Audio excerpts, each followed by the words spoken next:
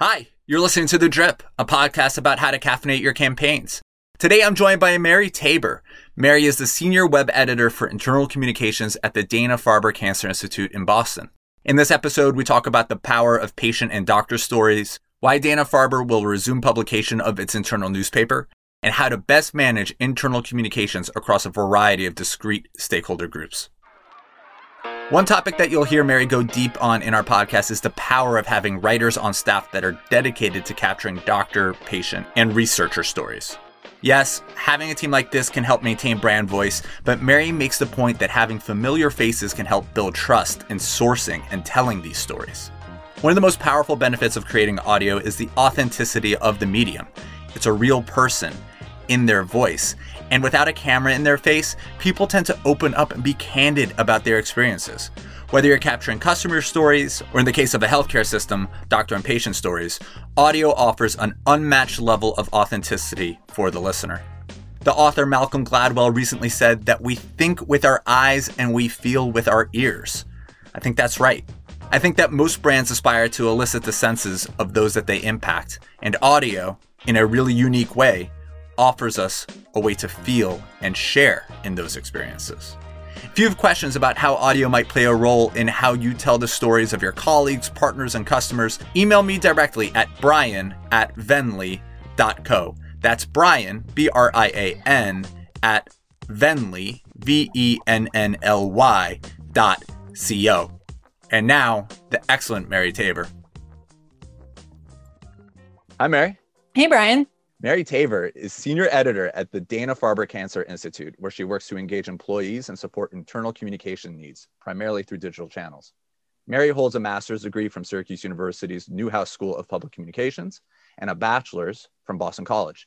Originally from Syracuse, Mary now lives in Boston. Mary, thanks again. Thanks for having me, Brian. All right, so Dana Farber is a huge operation.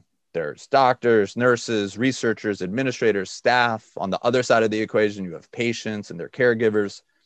With respect to your work in internal communications, how do you think about engaging with these stakeholders? What are some of the channels of communication that you use? Yeah, absolutely. Like you kind of indicated, we do have a pretty large staff with a really wide range of communications needs.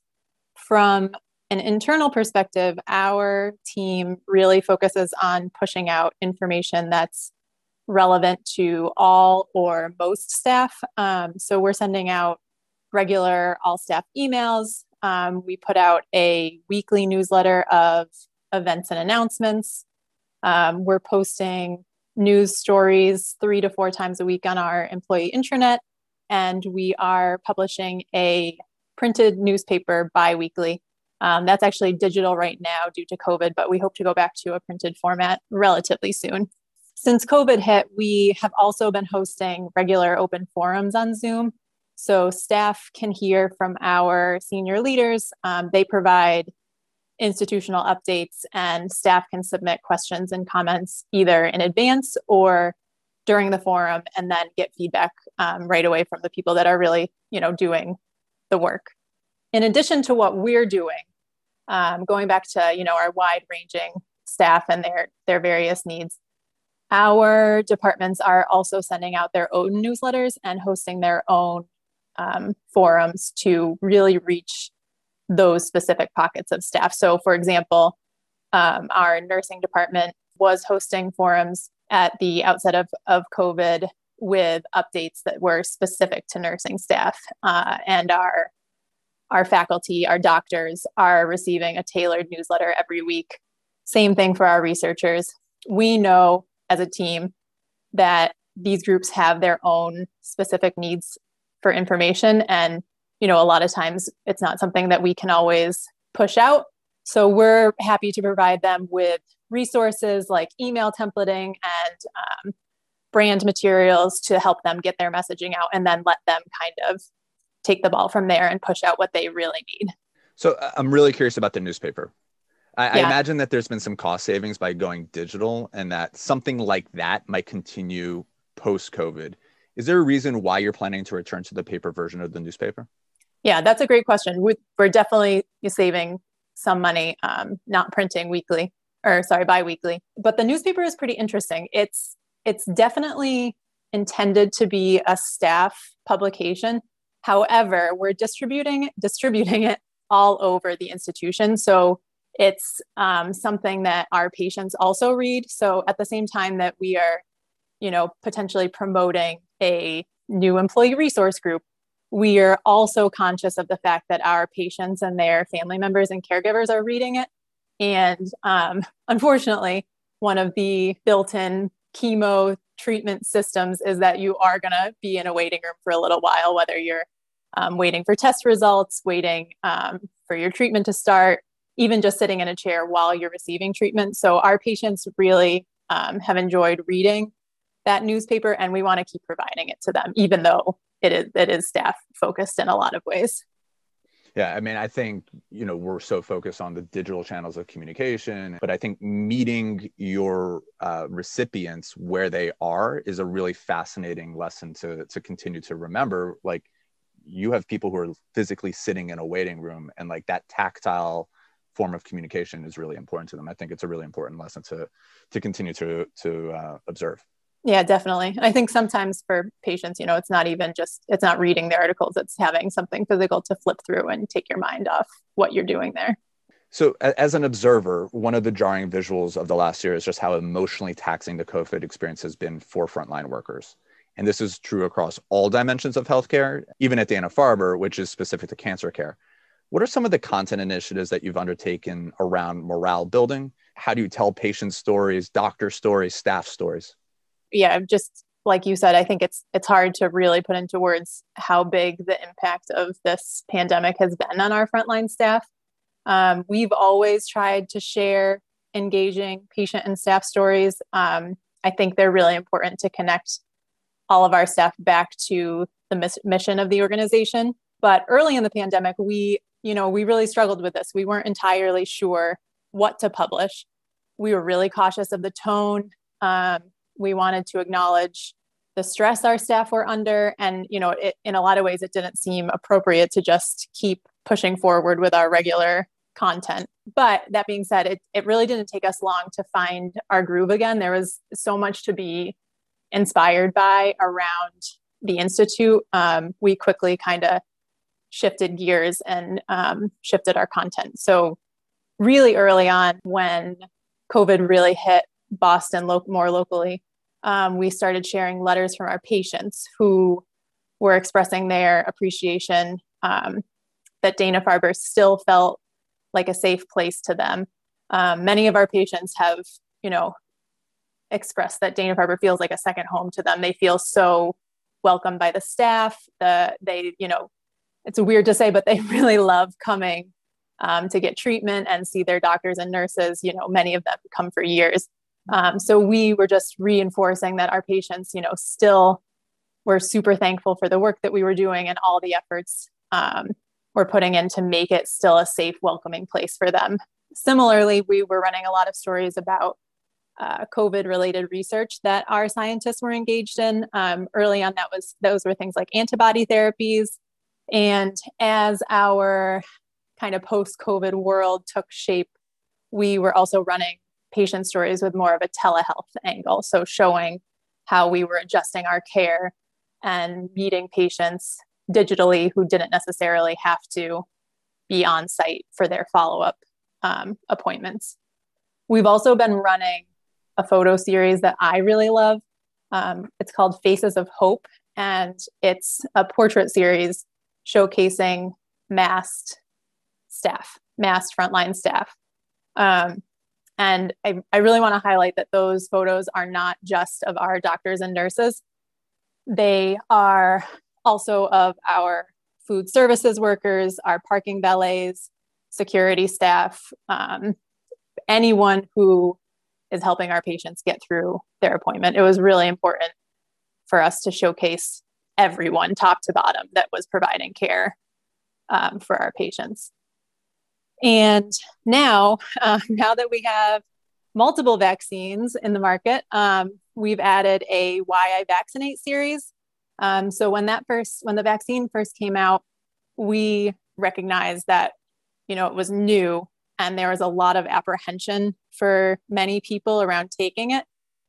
So we started asking staff to share a selfie from their vaccine along with their reasons for getting it. And many of our staff were saying things like, I want to see my parents again, or I have family abroad and I can't wait to travel again and see them. And we are hoping that seeing the excitement and hope from colleagues will help those who are on the fence feel more comfortable getting the vaccine. And I think it's been super helpful in pushing the importance of getting vaccinated. Yeah, I mean, you're sourcing content from what feels like every corner of the earth. And anyone who's had to like scale a contributor network knows just how hard that is. I mean, it's just usually a nightmare to do it, right? When we connected offline, I was so impressed to hear that you have a team of internal writers that conduct interviews with patients and staff, and that they then in turn translate those interviews into written word content. Is the primary benefit maintaining brand voice across these stories? Like, what are some of the other benefits to this tactic? Yeah, we are super fortunate. We have a team of 4 full-time writers, which I think is unheard of in an organization our size, as far as I can tell. Like you mentioned, it's been really helpful to maintain a consistent voice across stories, but also across platforms. So our writers are working on our internal channels, but they're also working on our blog, our social media outlets, and a variety of other publications that our department's putting out throughout the year. And it's really helped just maintain consistency across all those various channels. I think it's also really helpful to have a strong group of people with institutional knowledge, navigating Dana Farber and all its relationships, both with other healthcare institutions and other, nonprofit organizations and community organizations. Their relationships are really intricate, and our writers know who they need to go to, what our guidelines are for how to relay those relationships, and who they can reach out to if they need extra help or extra information. They're really able to develop real relationships with our clinicians and leaders and researchers. I think it can be hard to convince anyone to put down their regular work and sit down for an interview, but having these, consistent people our staff have grown to know and trust has been really helpful moving stories along, and also sourcing stories. So many of our writers will go sit down for an interview and come back with like 3 or 4 new ideas for additional stories they want to write that came out of their meetings. Dana Farber is pretty unique because it's, if I'm not mistaken, about 50% patient care, 50% research. How does that play out in how you manage content and messaging internally? Yeah, that's a great question. I want to say that I really think I love that at the same time that our clinicians and doctors and nurses are focused on providing patient care across the hall, literally across the hall, our researchers are working on new treatments and breakthroughs. And it's always so exciting to see a drug developed at Dana Farber hit the marketplace and like start to make a difference. But from a communications perspective, we're almost constantly working to provide a mix of content.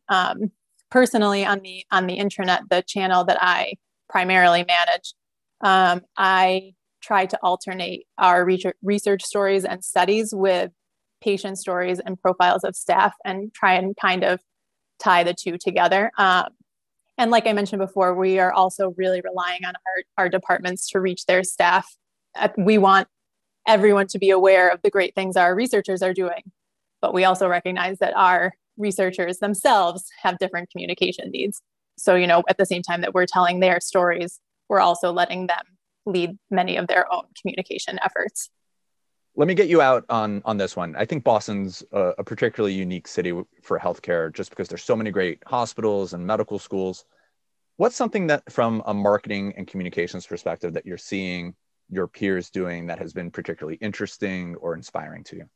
Yeah, I totally agree. We're so lucky in Boston. On site at Dana Farber, we're within spitting distance of multiple world-class healthcare institutions, all doing such great patient care and, conducting their own research. From a communications perspective, we are, always looking to our peers and trying to see what interesting and new things they're doing and, what we can add to further engage our staff. One of the things we put out semi-recently, we saw another hospital publishing a self-serve gallery of photos in their weekly email, just kind of highlighting events, staff members, cool things going on that maybe didn't quite bubble up to the surface of something that we would necessarily cover, but that we still want to highlight. So we implemented that not too long ago, probably a couple years now, asking staff to submit their own photos and captions from conferences they attend, even holiday parties back when we were having holiday parties. And it's been really successful. We've seen a great response. People generally love seeing themselves and their peers, highlighted in places. And I think people just love sharing what they're doing at work. Since COVID, we've also had people submit like their work from home setup, and other things like that. And it's just another way to really make people feel like they're engaged with the organization and that, we're acknowledging the work that they're doing. Mary, thank you again for being with me today. Thanks for having me, Brian. This was great. Mary, thank you again for your wisdom today. If you like today's episode, you will love our next conversation with Matt Clunan. Matt is the Senior Director of Global Brand and Digital Marketing at Fiverr. Thank you again for listening. And until next time with Matt Clunan.